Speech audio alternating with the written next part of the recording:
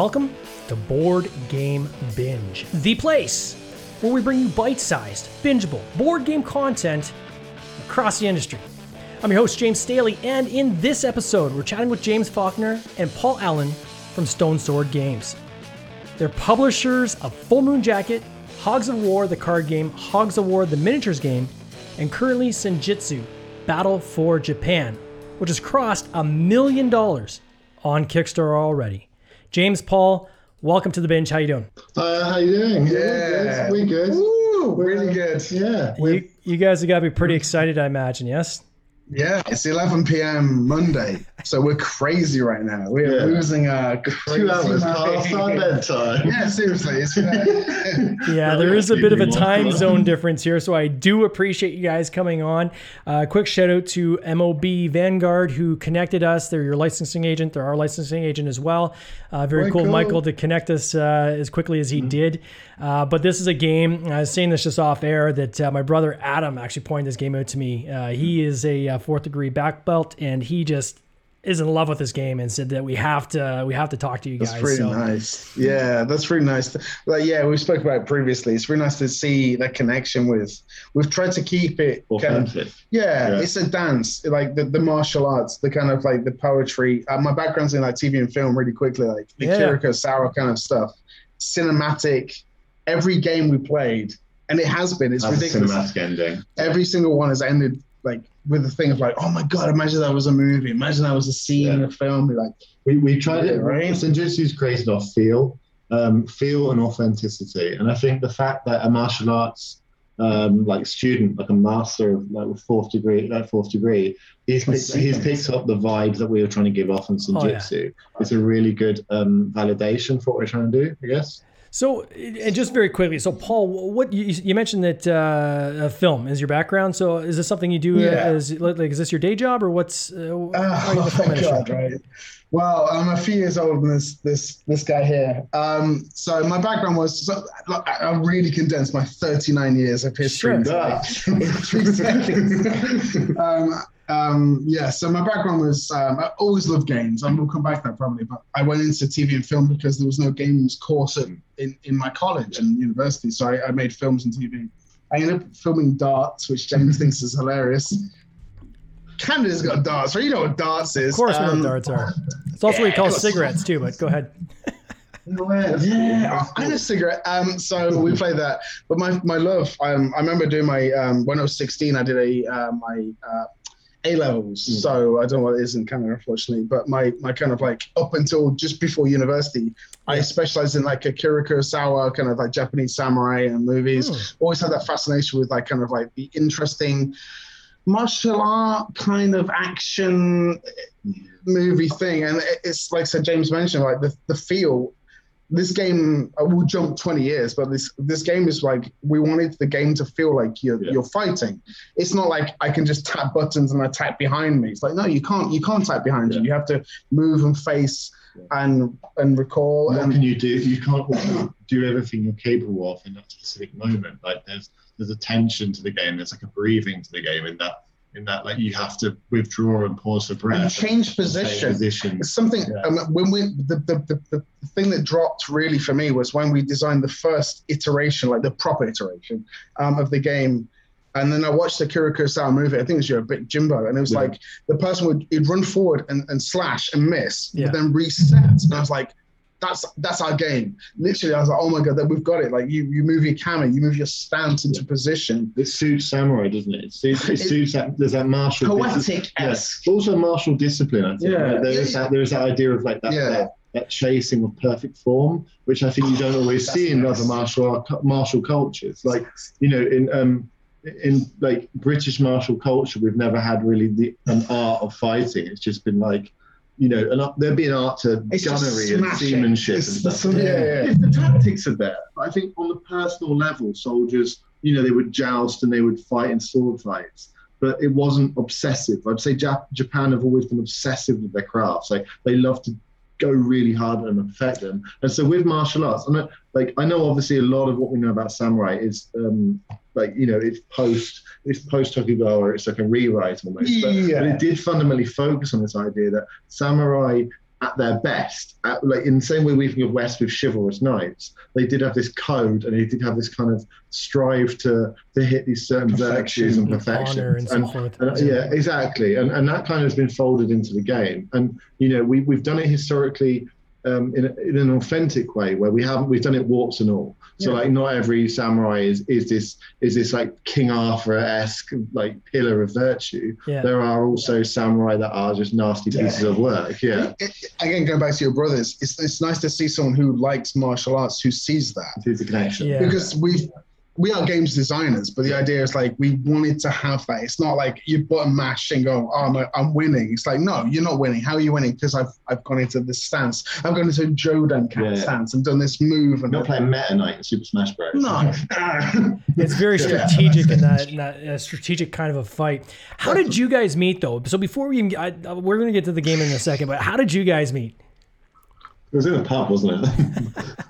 Yeah, we're British. Everything happened to them. It's a middle ground. So I'd made a game. So obviously I am, you can tell by the white hairs and the beard, I'm slightly older than James. He could almost be my son. Hello, Dad. But the idea, we met through a third party. Yeah, we met through a mutual friend. Someone that we both knew. And so I had a Kickstarter that was just ran through passion, the Full Moon Jacket. It ran through passion. I decided to make a game. That was it. I had no knowledge apart from I want to make a game. That opened a door for me to meet someone that went, I want to make a game too. It was like, great. And he was like, I want to make this kind of game. And so I decided to develop this game with this person. And then he's like, I know someone who knows how to make games as well. And so James, I literally remember him coming through a door in the pub and going like, who the hell is this guy? He's like a foot taller than me. Yeah. He's a monster. Like a Dickensian monster. I believe his first phrase was, what do you do? It's like, I make games, what do you do? And then it just kind of flourished from there. We kind of, this is something that really proud, like honestly, hand on heart, like James mentioned this, like this is this thing. We were business partners before we became friends. And that's cool. It's really important. I think it's really solid. I think it's gonna carve our future because we don't take things personally anymore. If he tells me to, like, that's a shit idea, sorry. If that's a bad idea, it's not personal. Yeah. I can't take it personally because it's business. And then we'll go back and... I'm a Spock to his Kirk. I feel like that's a terrible plan. We'll take that. Yeah. And they were just like, yeah, cool, okay, we'll change it. It happened. You mentioned lining in a bowl. It just works. I don't know how it works. It just works. I've always prided myself on, like, I can think really fast. I have really great ideas. I'm much older than this guy. And he's right. How did Hogs of War come about, though? So was that like one of the... Wait, that's a funny one. That again is kind of accentuates the age difference as well. Because I was playing as like a 10-year-old kid. Yeah. You were playing at university. So I wasn't university. You say this. I was 18. This is really important. One was in a retirement home. The other one was still granddad when you played this game. I wasn't. Like, genuinely. It was 2000. So I would have been 7. I was 18. Yeah, I was 6 or 7. That's disgusting. That's still wrong. So yeah, I was saying this, so like I remember this game from like memories of like, this was a game we played on PlayStation. I think we were just spitballing about video games we used to love, right? It was like something I can tell the true story. So the true story is me and my partner. I really cut it short. So I used to have. So I've been lecturing. So I used to lecture games design at university. And I used to have like the first week of a session, I'd be like, here's a load of games, and they have to guess the games, and I pixelate them. And the last one was always Hogs of War, and no one would ever guess it. No one ever got it because it's so niche. Yeah. Right. And this, at the time, this person came through the door, and she went, that's Hogs of War, and she's now my partner. And I was like, oh my God, only one person in this world that knows this game. At the time, bear with me. And it was my brother's 40th birthday. I refused to go down early to set up the birthday. So I stayed in Nottingham to not be part of the birthday party. I was like, they can set up with me later. Me and then my partner, Louisa, designed Hogs of War, the card game, bear with me on this, on a bar, on a receipt. I then designed the game, which was pretty crap, and gave it to James, and James just nailed it. He came back. It was like literally, I gave him the game. Within 8 hours, he came back, and the game was just bad. It was just like, that's now sellable, and that's where it began. Like, he knew the game. like I brought the soul to the game, but then he made it an actual sellable game. Yeah. And that's what I think James has really done for me personally. I have great ideas. Mm-hmm. We both have great ideas, but what you do is you refine them very quickly into a point where like this will sell. And was there licensing or anything that was involved in that? Or yeah, but it was a beautiful story. Sorry, James. I think you hear a lot of like licensing stories of like stories from like nightmare of different people trying to stir the pot. We literally emailed the creator of the original video game and said, "Hey, we're both massive fans. Can we make a game?" And he was like, "Yeah, come up and have a chat." And then we went to his offices where he's still running a video games company. We said, "Can we make it for you for like, you know, we had no idea what we were doing with contracts. I had my background in finance, so we just gave him a contract that I'd kind of like wrote off my experiences in that and just said like, can we do it for X amount of return, and we'll create your game into, like, we'll reimagine your game as a card game using our passion for it." And he was just, you know, we were then expecting that to be the start of a huge, long, sprawling debate. And it was just, yeah, go on. And so we did it. Awesome. We did it. And amazingly, so Hulks of War, for people who don't know at home, was a PlayStation game put in 2000. And it took, okay, this is a bit historical, but it wasn't World War One, it wasn't World War Two. It's kind of like proto 1930s experimental kind of vibes. Yeah. But there were hogs in uniforms, and they had Rick Mayall primarily doing the voice work, who was a British comedic actor.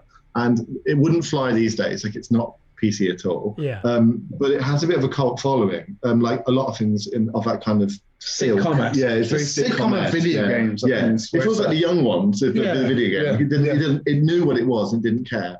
And so there's a cult following. And what we found out after when we started making Hulks of War, the card game, was that this following is still very much alive out on the internet. And we worked with some of the members of that community who were just wonderful the whole time. And yeah, it just went from strength to strength. And in the miniatures game was really interesting because we basically went back and said, look, we made 20 grand on our first game out of nowhere. Let's do it again. We were both full-time at other jobs. Yeah. This is important. It was like that Paul quit your job. And basically though, we were like, hey, do you remember Advance Wars on the Game Boy Advance? Which was like Command and Conquer with little sprites. Yeah. It's like, Advance Wars was really good, wasn't it? My dad, right? So like we weren't. It's my age. No, yeah, we weren't not well off, and we oscillated. My dad was a salesman. Sometimes we did well, sometimes we didn't. And I remember this bumpy year my dad had, and he was like, "We're going on a cruise," and he put like $6 grand on his cruise, and it was like the most bougie holiday ever. Like we went around the Mediterranean, and I remember really pissing him off as a kid. And now I look back and I feel immense amount of guilt about it because I stayed in the cabin and ate peanut M&Ms and I played Advance Wars for like literally the whole holiday. And when we made the miniatures game, we were like, let's take Hogs, zoom out, make it into a kind of like a RTS game. Command and Conquer Advance Wars. And it's just really fun because we made that polyominoes, like shapes, like Tetris shapes. We were like, well, let's make that the base building system. So you have to literally put the buildings in, and it unlocks like a meta tech tree built into the unit cards. And it's just really funny because it doesn't take itself seriously. So you can have like a jetpack and TNT and jetpack across the map and then blow yourself up because you're a tiny World War I pig in a uniform. And like we've got an airship and it's just got a giant like the claw in Toy Story. Yeah. So you can pick stuff up and drop it. It's about Senjutsu, it's about like World War I pigs. Yeah. So the poetic of Akira Kurosawa meets World War I pigs. So on that campaign, so that campaign did 112,000 pounds. So huge success. This is one quick shout out to Board Game Co. I can see they're in the lobby. Alex, hello. So that pivot then into Senjutsu is your next game coming after that. And you're now at a factor of over 10, what you did on your prior campaign. Yeah. How long had you been working on Senjutsu? Were you working on that at the same time the other campaign was running, or what was the incubation period? From the initial, it's hard to explain how we work, isn't it? Because it's been both a very long time and a very short time. We have obviously being indie, it's just us two. So and a bit mad. I could tell, like, James is a beautiful mind. Like, I'm like Rain Man. No, in a good way, though. So I know exactly where it came from, but it's hard to say where it came from originally. So, the origin point. There's like this murky middle. It's like when did you think of this game that was based on aliens you watched when you were 12? Yeah, it's like, exactly. I'm 39. When did you write Nemesis? When did you? Well, that's been gestating. So when we start off with, when did the prototype? When was the first prototype created? Like that. I got this. So me and my son Gray. So not me, your son, like your actual boss. My actual 11-year-old son Gray. So we were playing a game called One Strike on the Switch back in January, not this year, last year, so January 2019. 2020. 2020. COVID's thrown me, believe me. Yeah. So it's 18 plus months, right? But James had been working on this game called Damio for 6 months prior to that. Bear with me on this. Total war game. So he'd been designing this samurai game. It was originally pasting stuff and historical. Yeah, it was a great little. The battle was really fun. Anyway, and me and my son were playing this game on the Switch, and we played it. And I was like, wouldn't it be like a really cool game? And we designed it in 5 minutes. Like literally sat down, got a bunch of cards out, and recreate the game, and it played and it worked. And he was like, and then I took it to obviously teaching at the time. I took it to work. I was like, I made a game. And when we played it with a few people, and people were like, this is fun. This is really fun. Like generally, like it's. Right now it's crap, but at the time it was like, that's really fun. And then we developed, and I was like, it's been over 18 months in theory of that development on and off. And one thing that James really does really well is he just cuts it that. So the original version was, I love this, bear with me. I love the fact of the idea that you can play a game and it's one strike. I hit you, you die. That's it. I win. But when we played it with our small, like at the time, like really tiny play testers, like partners and friends, everyone hated it because it was like so tense. And I was like, I love this because it's so tense. It didn't reward. It didn't the excitement versus tension, like the ratios if you plotted them. Yeah, it's disgusting. Like it was like it'd be like a roller coaster tycoon. You can make the roller coaster make people throw up and they don't enjoy it. It was like that. So the roller coaster was one hill. 10% love it. That's the thing. 10% love it. Exactly. 9% hate it. 10% love it. I used my partner to blame. I blamed her. I was like, oh, she hates it. Let's just not like this. So we just ripped the core out. The phrase was, "This is the worst game I've ever played." No, it was not. So it's like, oh shit. Sorry. So for people who from that, it came about, and then we've refined it. We've gamified. It's probably not the right word, but we've made it more accessible. Yeah. Which is something to my core. I love like you need to play a game. You need to be able to access it.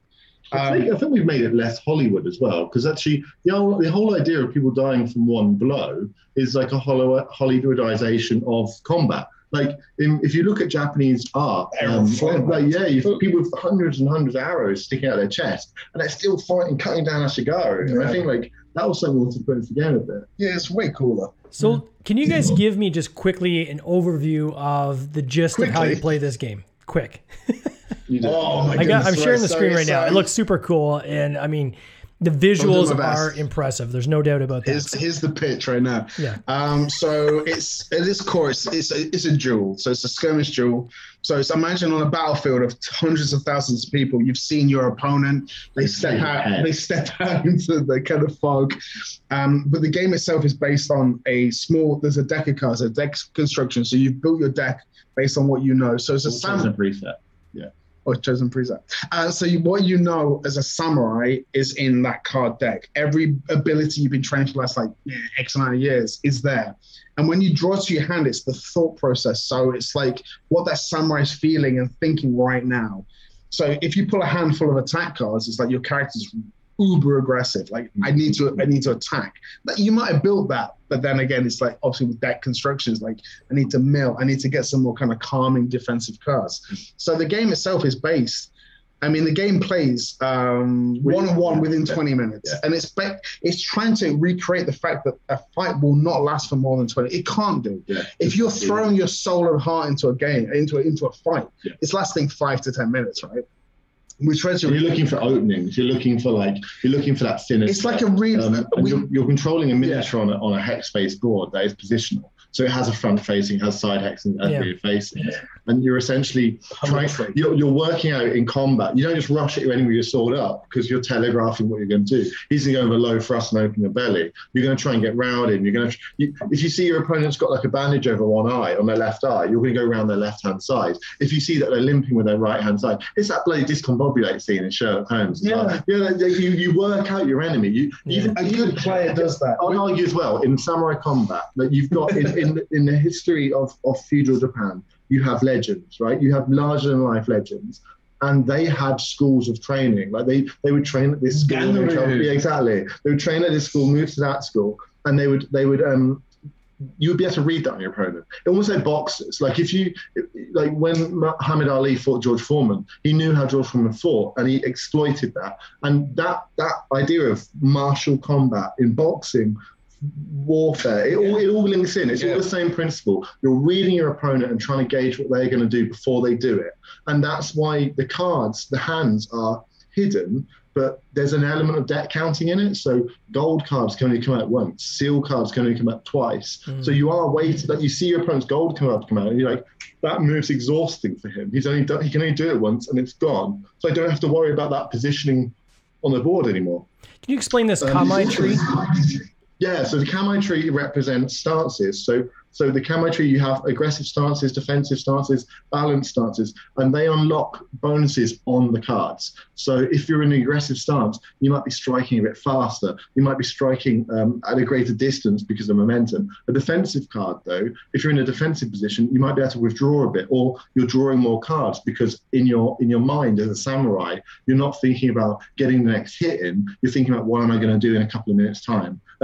We kind of abstract it to each ability card played. It represents like a couple of seconds of combat. Yeah. But you're literally playing like, it's kind of like the famous thing with Warhammer 40k was that a turn used to last 6 seconds. On D&D, D&D 6 seconds. We tried to have that. So, I mean, one thing that was really sound, it's like, so originally like the, for example, take the aggressive stance, it's called Judan. So the idea that the person would have the sword above their head. So it's all been built with, like, hopefully your brother will love this. The idea, it's been built around that. So every single stance represents that ability that I'm in. But we've gamified it to the fact, because we play tested a lot, and it's hard to remember like the Japanese names for every stance, but they still, so a big sharp triangle in red is like, I'm going for you right now. But like James says, like, once you're in that, you get the bonuses. I'm coming really fast, but everyone knows you're doing that. So you go, okay, I'll flip rock, paper, scissors. I think you're doing scissors. I'll go to like stone, right? And so, but then a good player will like, but I tricked you on doing that. So there's a lot of like mind. It's chess, poker. People have called it sexy chess. And I love that comparison when it comes to the positioning element of it. I do also think that there is a strong mind game at the table. Like we played the last one we played. The last game we played yesterday. It was with Mark Day and Tia Dav from Stowy and Not Board Gaming, and we got a card in early on them that let them. You guys read our hands, and they saw that we had a dash down strike, which like you learn the cards and you go, okay, that's a speed 6 front movement double wound card. That's red Kami. That's a speed 8 card. So I know that they know that we have it, right? So then I then look into their hand using a card, and I see their blocks. I'm like, that block is that fast, that block is that fast, that block is that fast. And so I get into the position to pull off dash down strike 4 times. But the first 3 times I do it, I fake out. I'm just playing a crappy card. And then what it means is they're putting the blocks down because they're like, oh, they're trying to block it. And I'm like, I'm just thinking, sitting, you know. And what happened was, Paul and Mark got rid of all these blocks, and then we got into the right position and we sliced them in half. It was horrendous. Horrendous. That's the game. It's not only chess. It is also bluffing. There is mind game. Yeah. So I'm a massive fan of like poker with Texas Hold'em, and the idea is like obviously with the 2 cards. Imagine if you could see opponents 1 card, but you get to show them that card. So I've got an ace and a 3, right? Yeah, but I show you the ace, and you go, but the other card could be an ace, and it just throws the game. Like, I know you've got something good, but what's the other thing you've got? Yeah. Or you throw them the 3 and you go, I got nothing, but I've actually got the ace. And it's like, and the more you play the game, we've thematically, mechanically created the fact that the more, hand on heart, this is something I'm really proud of as a designer, is the more you play it, the more you learn. And it only takes 20 minutes to play. So it's not like a game where, because people say, oh, it's a bit random if you don't know the cards, right? But I played Lord of War, Lords of Waterdeep like a dozen times, and I still barely know how to win. Yeah. But, you know, I've won every time I played it. I don't know how I've won every time. But I know why I've won Senjutsu because I've learned every card. And if you watch the battle reports, I read him like a book. Like that guy is like, I'm in red at speed 8. I literally know the card. I know the card, but he knows I know the card. So it's like, but I know the card. How many minis do you guys have in this game? How many? Minis. 13, I think. 13, yeah. In the first wave. Not counting terrain as well. There's terrain. It's going to be beautiful. All the miniatures are world class as well. Like, I just want to say that the minis are absolutely gorgeous. I mean, and I can see from your team list that you've got a lot of sculptors on your team working on this. So there's obviously a lot of hours have gone into creating these characters. I know for people that love minis, that want to paint them, I'm sure that this is something people want to have in their collection. What was the decision? Was there ever a point in the design of this game where minis weren't part of it? No, never. Like the thing is, at the end of the day, it's the strong. We always cycle back to samurai culture in Hollywood and films, like the Kurosawa of. Like the sword raised slowly across the head silhouetted against the skyline. Judo. Yeah, exactly. But you've got the visuals of Ran and Yojimbo. Like you can only do that with a miniature. Like you've got playing chess with Greek Hopper. This is a great game. What's it called? It's just using he uses poker chips, and it's just like. People's imaginations, I don't think everyone can imagine the fight off poker chips. Like they need to be able to visualize the character.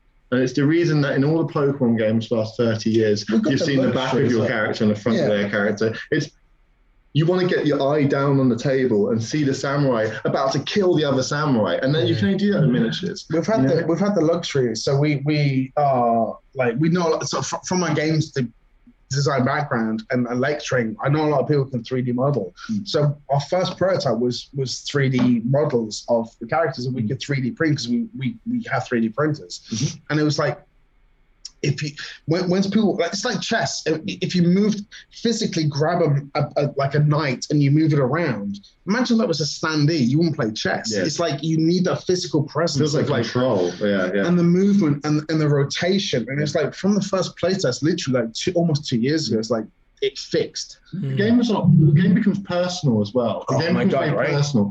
Like I look at a token and it's not me.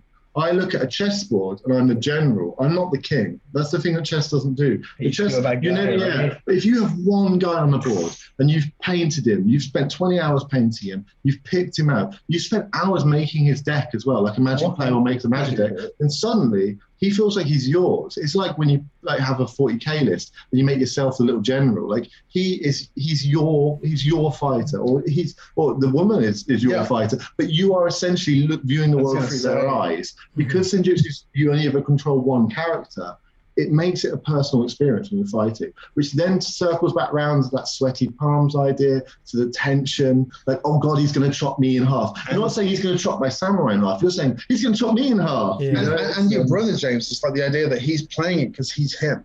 Like you're part of this game. It's not like you're controlling kids. We're all kids in fantasies. We just want to be the samurai with a big bloody sword. My background, I mean, the love of games came from when I was 8 when I played HeroQuest, and it hasn't left. You love HeroQuest, and it's every day. So Senjutsu is like that version of that. In this campaign, you're almost in Canadian dollars, almost at $1.4 million, which is significant. And if I just compare that to your last campaign, it was around like 200,000 Canadian. What is something you would say that you guys did differently this time around? The gap in the market.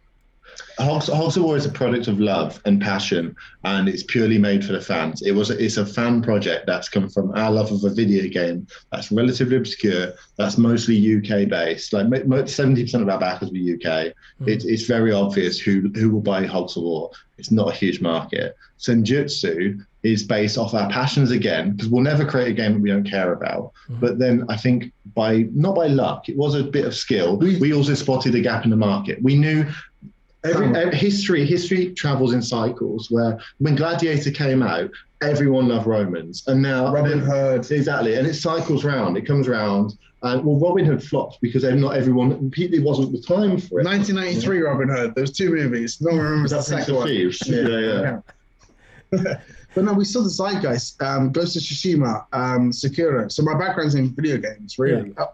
Background's in games design. So you see this wave coming, and you see Netflix producing a series called Battle for Japan, which we named it before we released. Yeah, and similar, I made an album as well. Yeah, we'll talk about that. So we see this curve coming. I mean, I could tell you potentially next 2 years what's the zeitgeist is. If you really look at it, you can really figure out. Cultural media is now as open as never happened. You can look at what Netflix's release schedule is for next year. And outside the game, because and I think the difference between seeing a game that is kind of on the nose, which I think there's a lot of them out there that don't hit $1.4 million. Is there anything from a marketing standpoint you guys did differently this time around, or is there any learnings you have in prior campaigns you employed?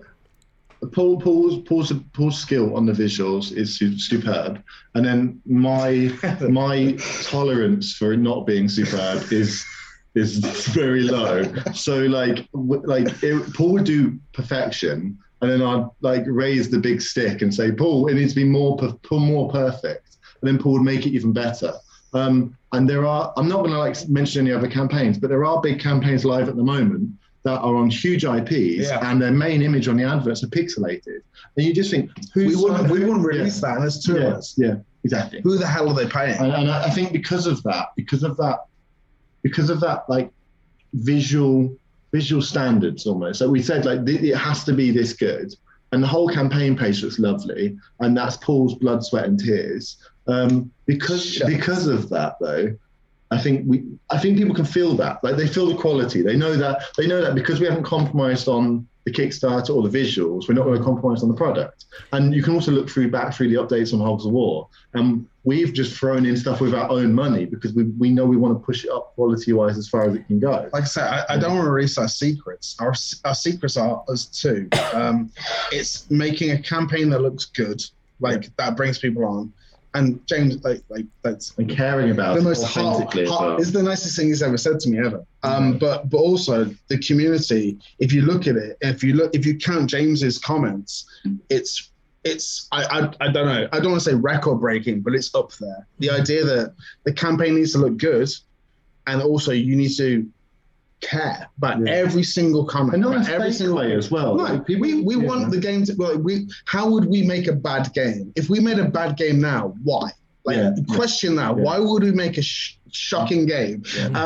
We want to make the best game we can because the next game is better, and the next game is better, and the next game is better. It's that's the formula, right? And we don't sleep at night if we don't do it. No, you play people at 5 a.m. on your birthday to prove them wrong. I think that's what. The other one, my favorite one is we spotted there was a comma in the wrong place in the Hogs of War the card game rulebook, and I opened up 2,500 copies of the game, and I changed the rulebook out by hand. Wow. And I made Paul join in on that as well, and because it's I don't know. It's not about. It was mainly because I wouldn't be able to sleep if I knew that comma was there. I'm gonna break up formula. Clearly, quality control is important for you guys, and having amazing artwork, which I think your game has. For your kind of development cycle, because I know you guys have more games in the pipe. What is next on deck for you guys? What else is coming, and when can people expect to see that? Sneaky peeks. We've got so Full Moon Jacket. I've said this before. Damir first, right? Damir first. Damir's let's do that. Okay, so Senjutsu is the first of 3 games. We're gonna keep telling the story of feudal Japan in the Sengoku period authentically. Until you're sick of Japan. And not much Japan. And so the first game, I think what's amazing about the first game, and a few people have noticed it, is that it's also not normally the type of game that makes over $1 million. It's got a beautiful solo mode. It can also be played with 0 players, which is kind of funny, because the AIs can fight each other. But ultimately, it's a tense, competitive, 20-minute game at a nice price point. And most games that make $1 million are like $300. It's the whole of the Alien franchise in one game. It'll take you 4 hours to play. It'll be great, but it's really expensive. Yeah. So we've done that. And like, ironically now, I think we're moving into more safe zones with the next game. So Daimyo is going to be a historical 4X samurai game where you're going to control a clan that fought in the Sengoku Jidai, the time of the Warring States. And you're going to take a historical Daimyo all the way up to the gates of Kyoto, and you're going to basically try and become shogun. And it's a rip-off of Shogun Total War, but it's going to be wonderful, and that's beautiful. And you're going to have like stackable castles and Takeda Shingen on a horse, and wrong-handed, right? Oh, yeah. And then the third one will be Yugen, which is going to be a dungeon crawling game with ninjas. So do you want to tell us a bit of Iga Province and what kind of went down there? How do they, before you get there, how do they follow you on that?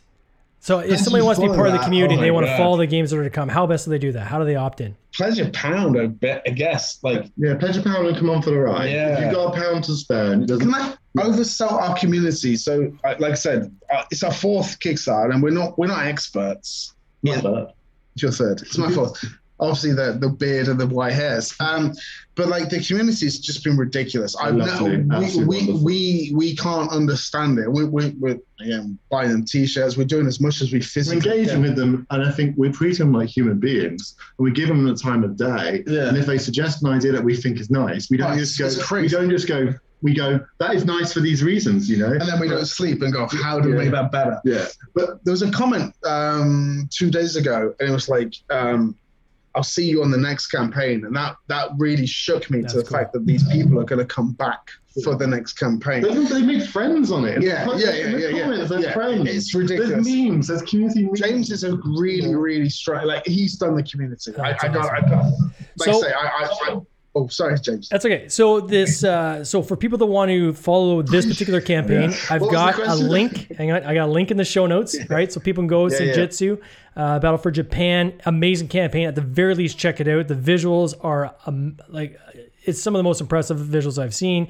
The miniatures look fantastic. If you want to get ink dipped miniatures, they've got it all. Check it out. And back to these gents, they're saying if you want to follow them along in this journey, even pledging $1, you get into the pledge manager, and then you'll get your future emails.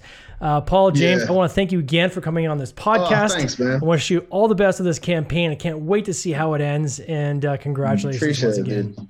You take care. Thank you very much. Cheers. It'd be great to see you in person one day, James. Take it easy, man. Yeah. Cheers. This has been an episode of the Board Game Binge podcast, hosted by James Staley, produced by James Staley and Mike Bruner, with original music by Nick Smith. If you would like to watch these interviews live, simply join the Facebook group Board Game Binge, and you'll get access to live interviews, giveaways, and interesting board game content from across the industry. I can't wait for you to join us. See you next time.